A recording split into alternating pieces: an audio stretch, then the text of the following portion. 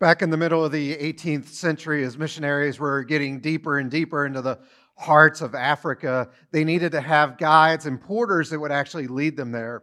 And the missionaries, they were so excited. They were getting to go into new unexplored territories in order to share the love of Jesus with many, many, many, many new people. And what they were doing is they were pushing the guides to go faster and faster. Let's just keep on going. Let's just keep on going. At first, that's what the guides were doing, but one day the guides and the porters woke up and refused to move. And the missionaries were like, no, we've got to keep going. We've got to go faster. We've got to get in there. Still, the guides, they would not budge. Finally, through a translator, they were asked, well, why aren't you guys moving? And the guides basically said this: we need to stop here for an entire day to allow our souls to catch up. You know, that's really what we've been talking about over these past 5 weeks in this Rhythms of Grace series, is that we've gotten so busy in our lives. We're in such a hurry and such a rush that not only is it hurting us physically and then relationally, but it's also hurting us spiritually as well. We've got to slow down. We've got to allow our souls to catch up. Dallas Willard, who's a very famous theologian and author, he once said that hurry is the greatest enemy that we have to our spiritual lives. Now, I don't know if I agree with him or not, that that's the greatest enemy that we have, but it certainly is right up there, isn't it? Because the more we're in a hurry, the more we get in a rush, the more frantic we are, the less time that means we're actually stopping and slowing down and listening for the voice of God. It means that we're not seeing all the things that God wants us to see because we're just rushing by people all the time. And what that means then is that we're not doing the things that God would have for us to do. I mean, for so many of us, it seems like we're just barely hanging on in life, doesn't it? Kind of like this girl. Take a look at this. I'm scared.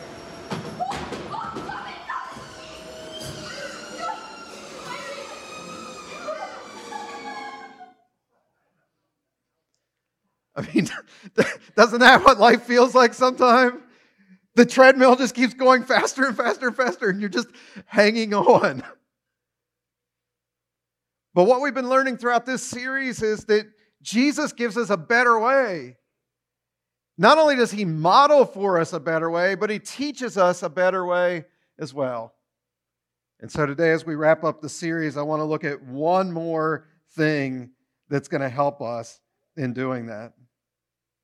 One more way that we can keep from just barely hanging on. We're just going so fast. And even when we're not going fast, I've talked about this a lot throughout this series.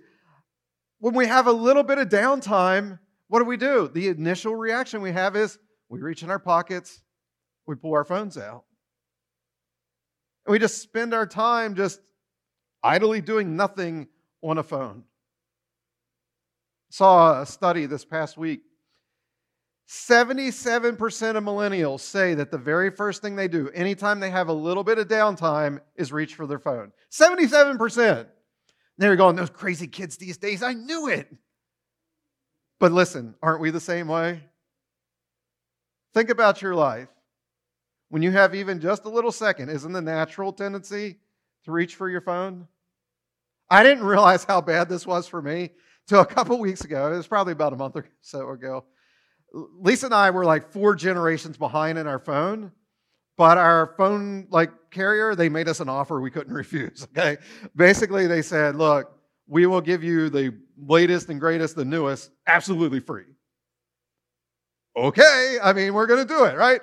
And so we go into the store and we do what we need to do. And of course, what they do is they say, give us your old phone and we'll have the new phone there. And we have this program and it's going to transfer all your old data off your phone on your new phone. And it's only going to take 15 to 20 minutes to do. Okay, great.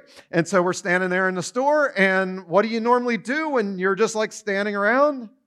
You reach for your phone to entertain yourself. But now I don't have a phone. It's lying on the counter. It's my old phone, my new phone. They're lying right there on the counter. 15 to 20 minutes goes by, and it seemed like I was watching paint dry. And we look at the thing, we ask the girl, how's it doing with the transfer? She says, oh, it's only like 15% done. She said it normally doesn't take this long, unless you have a lot of GIFs that you use when you do texting. Well, let me just say, Lisa and I speak fluent GIF, all right? we do a lot of, so she says, well, it's going to be a little bit longer. She says, what do you want to do? I was like, well, said Lisa, let's just walk around, we'll be like old people, right? We'll be mall walkers, right? And get our exercise in. So we're walking through the mall, doing our thing. We come back a half hour later. How's it doing? It's at 27%. So I said to Lisa, I was like, all right, let's leave the mall and go out to eat dinner. I tell you what, it felt like I was naked as I walked out of that mall. I didn't have my phone with me. What am I going to do? What if we're in an accident? Who am I going to be able to call? What if I somehow, even though I've been on Route 22, somebody says, what if I get lost and I need a GPS or something? And then at dinner, we actually had to talk to each other.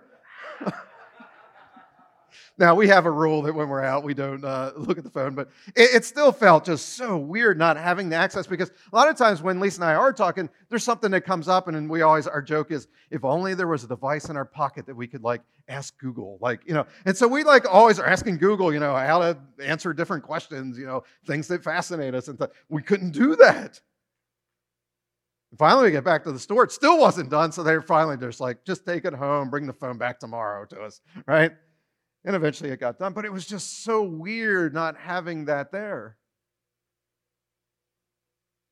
And again, so whether it's that we're in a rush, we're always in a hurry, or when we have a little bit of downtime, we get distracted, we're just simply not doing it Jesus' way. And so today what I want to do is I want to give us one more of these rhythms of grace that's going to help us to slow our lives down. So if you have a Bible, go ahead and turn to Mark chapter 1. Again, Mark chapter 1. Do want to welcome those of you that are watching online with us. You'll notice right there in the upper right-hand corner of your screen, there's a little button there. I think it's right there, right? It's called Talk Notes.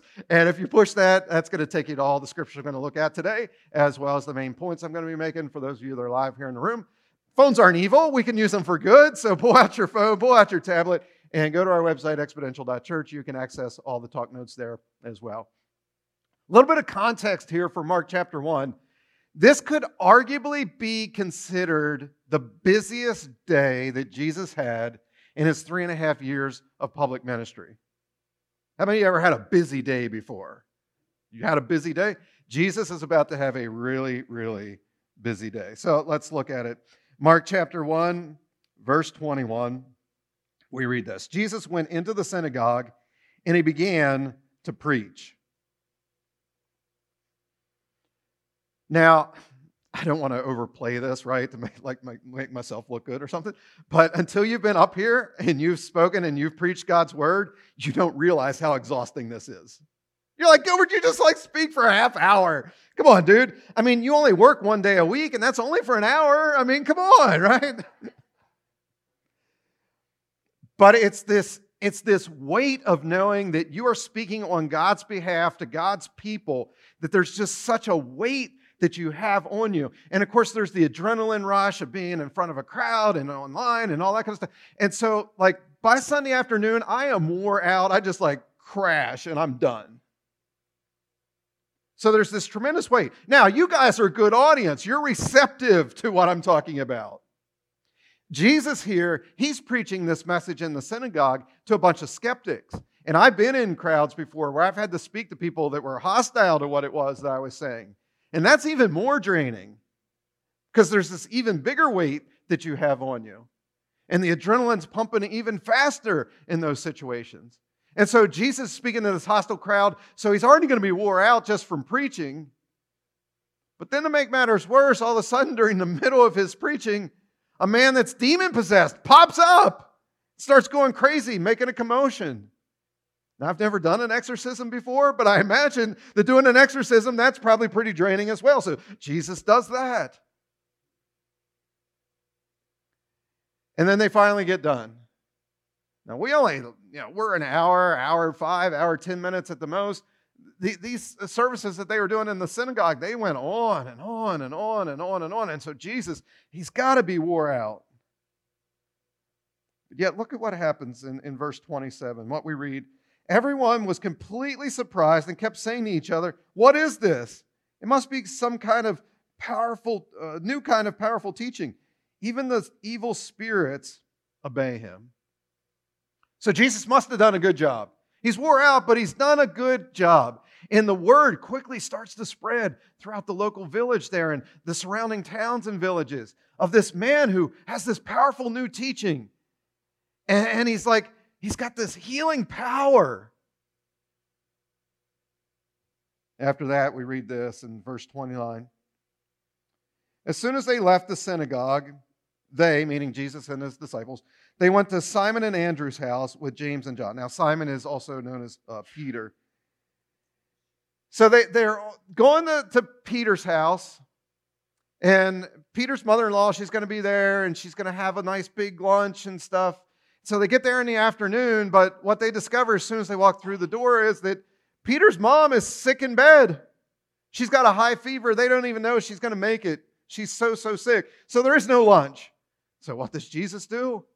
He's worn out, he's tired, but he goes right into the bedroom. He lays his hands on her, and he heals her. And I love it that it says she immediately gets up and begins to prepare the lunch for him. But now lunch is delayed, so Jesus is tired, he's hungry, he's wore out. Finally, though, they eat, they maybe get a little bit of a rest. But then look at how the evening transpires. Verses 32 to 33. That evening after sunset, all who were sick or had demons in them were brought to Jesus, and the whole town gathered at the door. Jesus had a really busy day, and now all of a sudden everybody shows up at the house, and Jesus is talking to as many people as he can. He's healing people. He's casting out more demons from people. He's had a really full day. Just one thing after another. You ever have a day like that where it was just one thing after another? So what do you do after a day like that? Do you just set the alarm clock and wake up and you do it all over again the next day? Just keep repeating the same day over and over and over again and complaining, I am just so busy. I'm just so wore out. I'm so tired. I'm exhausted. I can't keep up with this pace. But yet you just keep doing it over and over and over again? Is that what you do? Jesus did something a little bit different. We know what Jesus did. Look at verse 35. Very early the next morning before daylight, Jesus got up. And he went to a place where he could be what? He could be a what? What? He could be alone and pray. In the Gospels, this is Jesus' regular pattern. Every single morning, getting up and being alone so he could spend time with his heavenly Father. Over and over and over again, we read this. Give you another example of this. In Mark chapter 6, Jesus and the disciples, they've had this day that they've been doing a lot of ministry, and they realize that, man, we haven't eaten anything all day long. You ever had one of those days before that you got so busy that you're like, oh, I forgot to eat? That's the day that they had. And Jesus' disciples are like, Jesus, just send the crowds home. We need to get into town and get something to eat. I don't even know if this is this big of a crowd that everybody's going to be able to find anything. And of course, this is the story then of Jesus feeding the 5,000 plus the women and children that are in attendance. But it's interesting, right after Jesus feeds them, he tells his disciples, immediately get in the boat, go on to the other side, get away from the crowds. And Jesus is about to do the same thing. Look at Mark 6:46. After telling everybody goodbye, he went up into the hills by himself to pray. Just in the Gospel of Luke alone, we have 9 different times where we read about Jesus going and being alone in order to spend time with his heavenly Father. 9 times. Look at Luke 22:39. Luke records this. Then as what? Then as usual, Jesus went to the Mount of Olives. Throughout the Gospels, we see Jesus going to this place called the Mount of Olives over and over and over and over again. And why is he going to the Mount of Olives? To be alone with his heavenly Father. To get away from the crowds, to get away from the busyness of everything. And we've talked about that throughout this series. Jesus accomplished more in 3.5 years than you and I will ever accomplish in our whole lifetimes. But yet Jesus found it very, very important to have this rhythm of grace of getting alone to be with his heavenly Father. And you and I, we've got to do the same thing. Notice that Luke says here that it is what Jesus usually did. It was just a part of the normal rhythm of his life. Day after day, time after time, getting alone in the morning every day. And then sometimes even in the evenings, he would get alone to be with his heavenly Father. Well, let me ask you a question. If Jesus, who is God in the flesh, who has accomplished more than we'll ever accomplish, if he thought it was important for him to have alone time with his heavenly Father, what makes you think that you're any different? What makes you think you're different? That you can just keep going and going and going and going. Now, Jesus knew that when I spend time with the Father, that the Spirit is going to empower me to do even more. So Jesus was busy, but yet he knew he needed time with the Father. So here's our big thought for the day. Here's the big takeaway for you. That is simply this. It's on your outline. Every day I must have a quiet time with God. Now, whether you call it a quiet time, some of you may call it a devotional, the biblical word is actually solitude. That you're getting alone in solitude with God. Regardless of what you call it, it needs to happen every single day. Now, I know some of you are going, but Gord, I actually connect best with God when we're here gathered together as a group. That's when I feel closest to God. And you know what? I'm glad that you experienced that. Or maybe even you're experiencing that online. That is awesome that you're doing that in community, that you feel that way. But that can't be your only connection to God. That's like saying, you know what? I drink water or any liquid one day a week, and then I don't know, why am I so thirsty the rest of the week? It's because you were designed to drink liquids every single day. And see, you were created by God to be in a relationship with Him and to have a relationship with Him every single day, not just once a week. And hey, let's face it, you know, just even 10, 15 years ago, most people, they showed up to church every single week. I mean, the only exception was, you know, I'm on vacation or I'm like extremely sick. But the truth of the matter is, most Americans, including many of you, you're only showing up to Exponential, you're only showing up to watch online every 3 weeks, every month now. And so if that's the only connection to God you're getting is every 3 to 4 weeks, no wonder you're spiritually hungry. No wonder you're spiritually thirsty. No wonder you don't feel like you're ever getting ahead. No wonder you're always wore out and tired. We're meant to connect with God every single day and with God's people every single week. The author of Hebrews said, do not forsake the assembling of yourselves.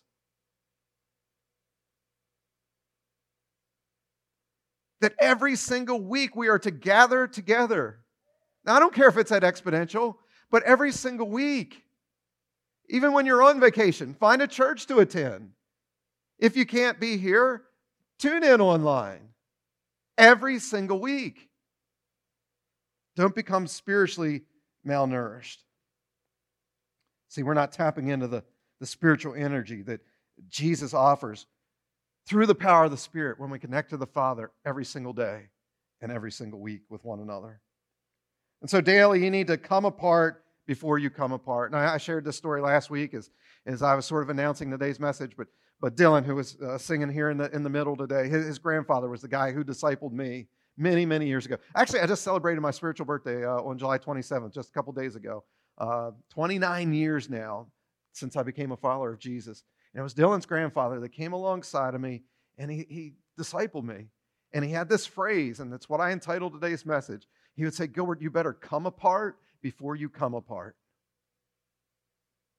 Come apart. Spend time alone with God, with Jesus, with the Spirit. Spend time alone. Come apart before you physically, emotionally, relationally, spiritually come apart.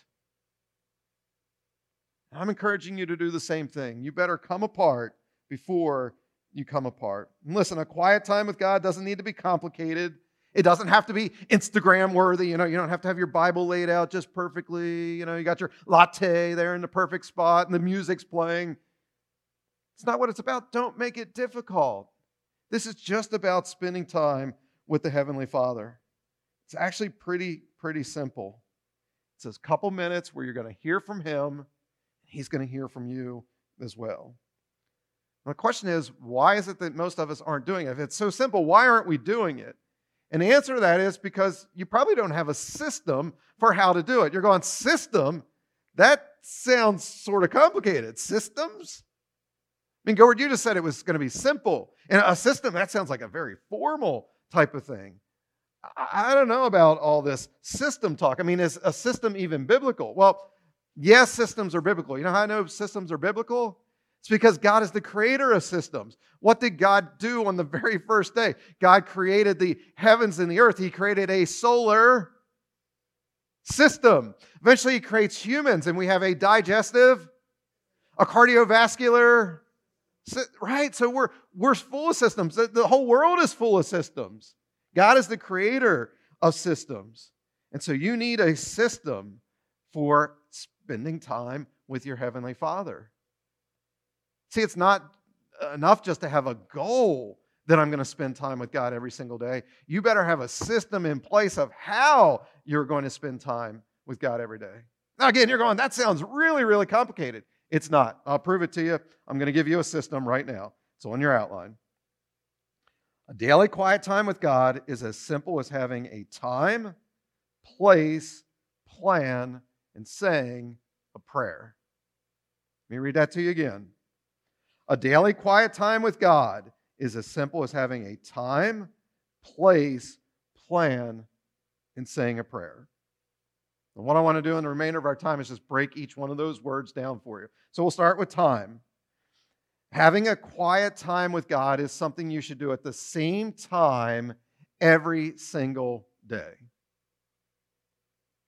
And I don't care what that time is, but you should have your quiet time at the exact same time every single day. So for some of you, that may mean 6 a.m. For some of you, it may mean 9 a.m. or 3 p.m. or 10 p.m. But whatever it is, the same time. Now, it doesn't literally have to be a time on the clock. It can be, but for some of you, it could be just the same time as far as a part of the rhythm of your life. So for example, and we talked about this, I guess it was about 2 years ago, we were talking about habit formation, that there's this thing called habit stacking, that what are the habits you already have as a part of a normal routine, and then just add new habits into that routine. So for example, if every morning the alarm goes off, you get up, you go to the bathroom, you get a shower, you get dressed, then you have breakfast, and you do that same routine every day. It never, ever changes. The alarm goes off, you get up, you get to go to the bathroom, you get a shower, you get dressed, you have breakfast. That's the routine every single day. All you're going to do here is you're going to add your quiet time with God into that routine. And it could be anywhere in that order. But here's maybe what I would suggest to you. Alarm goes off, get up, go to the bathroom, get your shower, get dressed, then spend your time with God. Then have breakfast. And so the rule can be this: no Bible, no breakfast.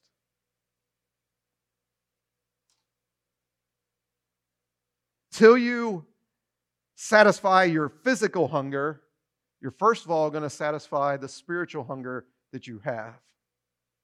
No Bible, no breakfast. Now, I recommend actually doing your quiet time with God in the morning. There's a couple reasons. Number one, it's the example of Jesus. So every morning, Jesus would get up and he would spend quiet time with his heavenly Father. The second thing is you're less likely to get distracted.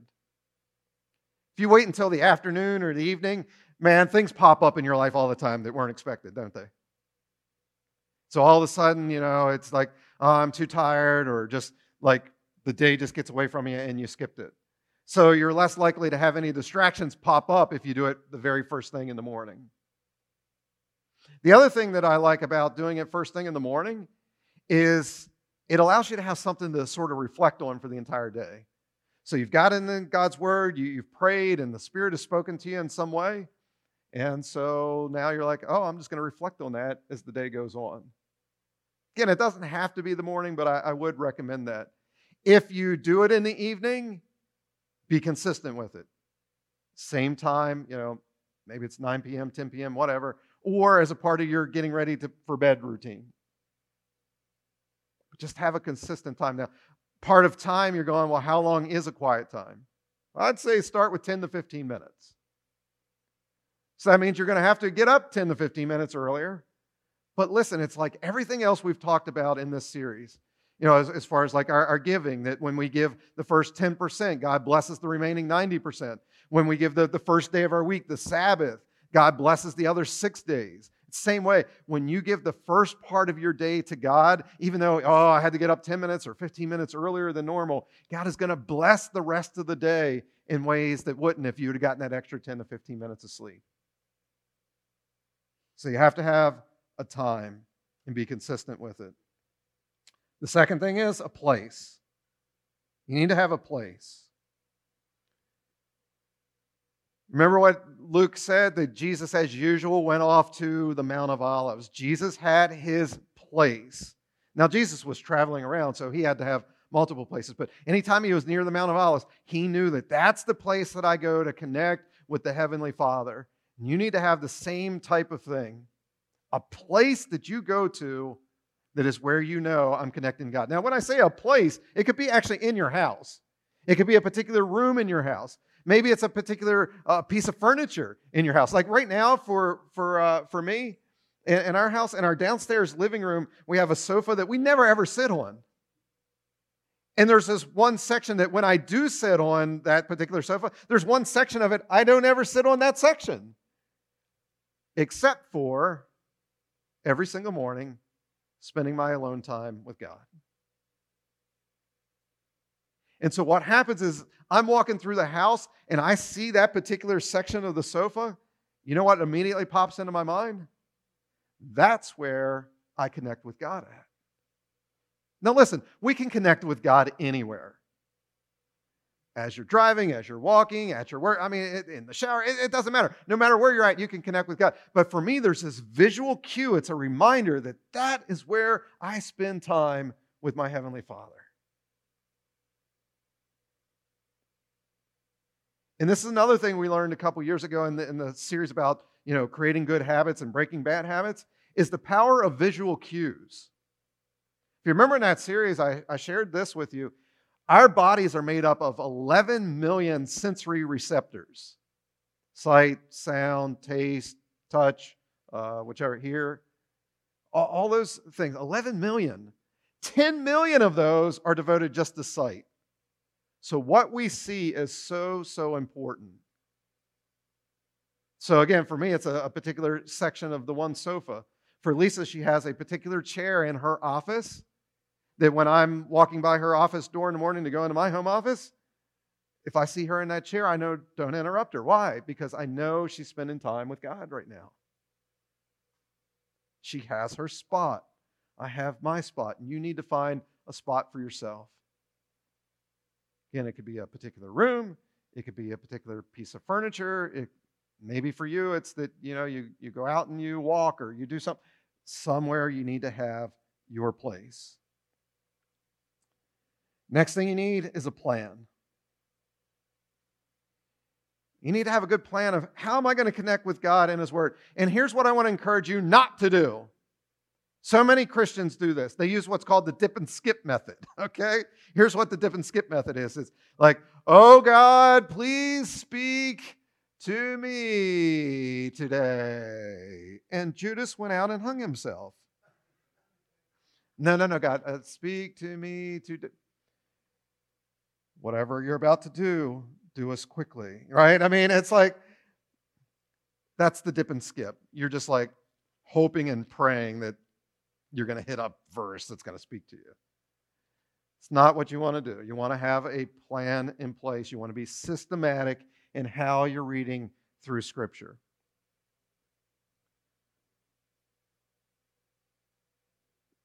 What I would recommend is two things, two possibilities for you here.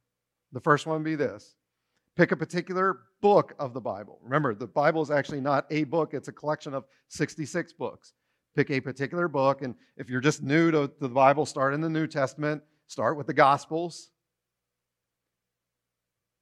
Just pick one particular book, the Gospel of John, let's say, and just say, I'm going to read it all the way through. Now, the pace that you read through, that's up to you. For many people, if you're taking 10, 15 minutes in a day, it's going to be probably a chapter. You just read one chapter every single day. And what you're doing is as you read through that one chapter, you're praying that God, speak to me through your word. And there's going to be one or two verses or a particular story or something that really jumps out at you. And then you're just going to reflect on that the rest of the day. How can I apply that to my life? And then once you're done that book of the Bible, you pick another book of the Bible and you just read straight through. And you just keep doing that over and over and over again as you go through different books of the Bible. Again, for those of you that are newer, start in the New Testament. Stay in the New Testament. That's the stories of Jesus and the story of the church. That's where you're going to want to be. Eventually, once you understand the context of the New Testament, of everything that happened, then it's going to make a lot more sense, a lot of the stories and things you're going to read in the Old Testament. Here's the other thing that you can do. Again, phones are not evil. Phones can be great tools. So you go on your phone, go on your tablet, you go on your computer. If you don't have it yet, you download the YouVersion app. YouVersion is also known as the Bible app. It is absolutely free. And what you're going to find there on YouVersion is thousands and thousands and thousands and thousands of plans of how to systematically read through Scripture. So if you want to read through the Bible, say in a year or 3 years and 5 years, there are plans for that. If you want to read through the New Testament, there's plans for reading through the entire New Testament in a month, or reading through the entire New Testament in 6 months, or in a year's time. Or maybe you want to do something more topical. You want to know, what does the Bible have to say about anger? Because I'm dealing with anger. Or what does the Bible have to say about raising my kids, or having a better marriage, or my finances, or how to deal with my coworkers that are mean and nasty? There is literally a plan for every single thing there in the YouVersion app. And again, it's absolutely free. You just got to download it. Find the plan that you like. Now, a couple things about that. The first thing I would say is this. The default Bible in YouVersion is going to be the King James Version. Do not read the King James Version. You're going, oh, Gilbert, but I've heard the King James is the only proper translation. Come on, man. Are you a heretic or what? No. Do you know why King James authorized the King James Version to be translated? It's because he didn't understand the English translations in his day and time, in the 1600s. And so he said, bros, he's like, I need something in my language with a lot of these and thous and those and all that. We don't speak that way anymore. That's the old King's English. You're not British. You don't speak that way. The King James was either the 8th or the 9th English translation. So it is not the original English translation. Some people want you to believe that it's got to be the King James because that's the original one. No, it's not. King James authorized it because he wanted something that could speak to him. But again, you don't speak the old King's English. So you want something that's more modern. You're like, but then go where it's like the telephone game, because it's just like one English translation, then somebody translated that English translation, somebody translated that. Nope, that's not how translations work. Translations work this way. They take the original Greek, they take the original Hebrew, the original Aramaic, and the translators then translate it from that into English or Spanish or Russian or Portuguese or whatever language they're translating it into. Translations are always from the original documents. But you just want to say it in a way that makes sense to us. So here's what I'd recommend for you. A couple translations. One would be the NIV, New International Version. One would be the New Living Translation, the NLT. The other would be the ESV. That's the English Standard Version. Those are three good ones. And those three are going to be almost as close as possible, word for word translations from the Greek and the Hebrew into English. If you say, all right, I want something even easier, because those are written like on a 10th to 12th grade reading level, those three that I just said. If you go, dude, where's the like 6th grade reading level? I mean, that's what I want. The CEV, the Contemporary English Version, would be a good one for you. The GWT, God's Words translation, that'd be a good one. And then the one I'm actually going through this year personally, because every year I go through a different translation in my own personal time. I'm going through the Passion Translation right now.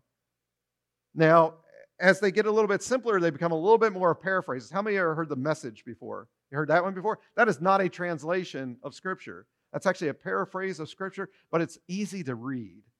And so the easier it is to read, they're keeping the thought of the Scripture there, but it becomes a little bit more of like a commentary instead of like a word-for-word translation. But just whatever it takes to get you in, to get you started, to get a hunger for God's Word, that's where you want to start. Do those things. The other thing I like about the YouVersion app then is this. You can friend other people. So your family members, your life group, the campus that you attend, you can friend the people on there. And you can connect your accounts so that, and it's an option, you don't have to do this, but you can connect with them to say, you know, it shows that you've done your devotional for the day. And that way, if they see, you know, or, oh, they haven't read for like 4 days, they can call you, hey, is everything okay? I see you haven't read in a couple days. And that's a chance for you to be held accountable and for you to hold other people accountable, because we're in this together. Christianity is not an independent thing that we do. We are to be interdependent on one another. We need each other. When it comes to God's Word, we need each other, because you're going to read some things and you're going to go, I don't understand that. Well, when you have some other people that you're close to spiritually, you can go to them and say, I read this. What's this mean? And they can help you or show you where to find. And so you're going to want to have a plan of some sort. The last thing then is you need a prayer. You need a prayer. Say a prayer. You're not just going to read God's Word. You're going to take some time to talk to God. And even more importantly than talking to God, you're also going to take some time to stop and listen for the voice of God. Remember, this is a relationship that you have. And like any relationship, it has to be a two-way street. I mean, for those of you that are married, what if your spouse only talked to you but never listened to you? And it was just, they're always talking, they're always asking you for things. Eventually you go, all right, is this a relationship or am I just a vending machine here? It's the same way with God. Yes, you want to talk to Him, share what's on your heart, but you need to have those times where you're silent and you're listening for His voice as well. And when you do talk, remember, you don't have to have fancy words. You don't have to be on your knees, head bowed, eyes closed, hands folded. You can do those things, but you don't have to do those things. What He's more interested in is just this relationship where you're just talking to Him like you would talk to anybody else. And please don't underestimate the power of prayer, because this whole series has been about, being busy and being rushed. And when you're praying, what that's doing is you are intentionally taking some time to slow down and listen for the voice of God to help you and to get the wisdom in the situations that you're facing. And how do I get out of the bad situations that I'm in? How do I have the strength and the power to go forward? I love the story of John Knox, who was a famous Scottish theologian. He was ordered to appear before Mary, the Queen of the Scots, for a 10-minute consultation of some sort. Now, if you know your history, Mary, Queen of the Scots, she was notorious for having a bad temper, just flying off the handle, of having her soldiers just execute people on the spot if they didn't say something the right way or give her the answer that she was looking for, or maybe they didn't even use the right tone. I mean, they may have even been saying the right thing, but they just used the wrong tone and she'd have them executed. So, I mean, just a wicked, wicked lady. And so John Knox is called to appear before her for this 10-minute consultation. And all the Christian friends of John Knox are like, dude, be so careful. Be careful of what you do, of what you say. And John Knox said this, I love it. He said, why would I be concerned about 10 minutes with the Queen when this morning I spent an entire hour with the King?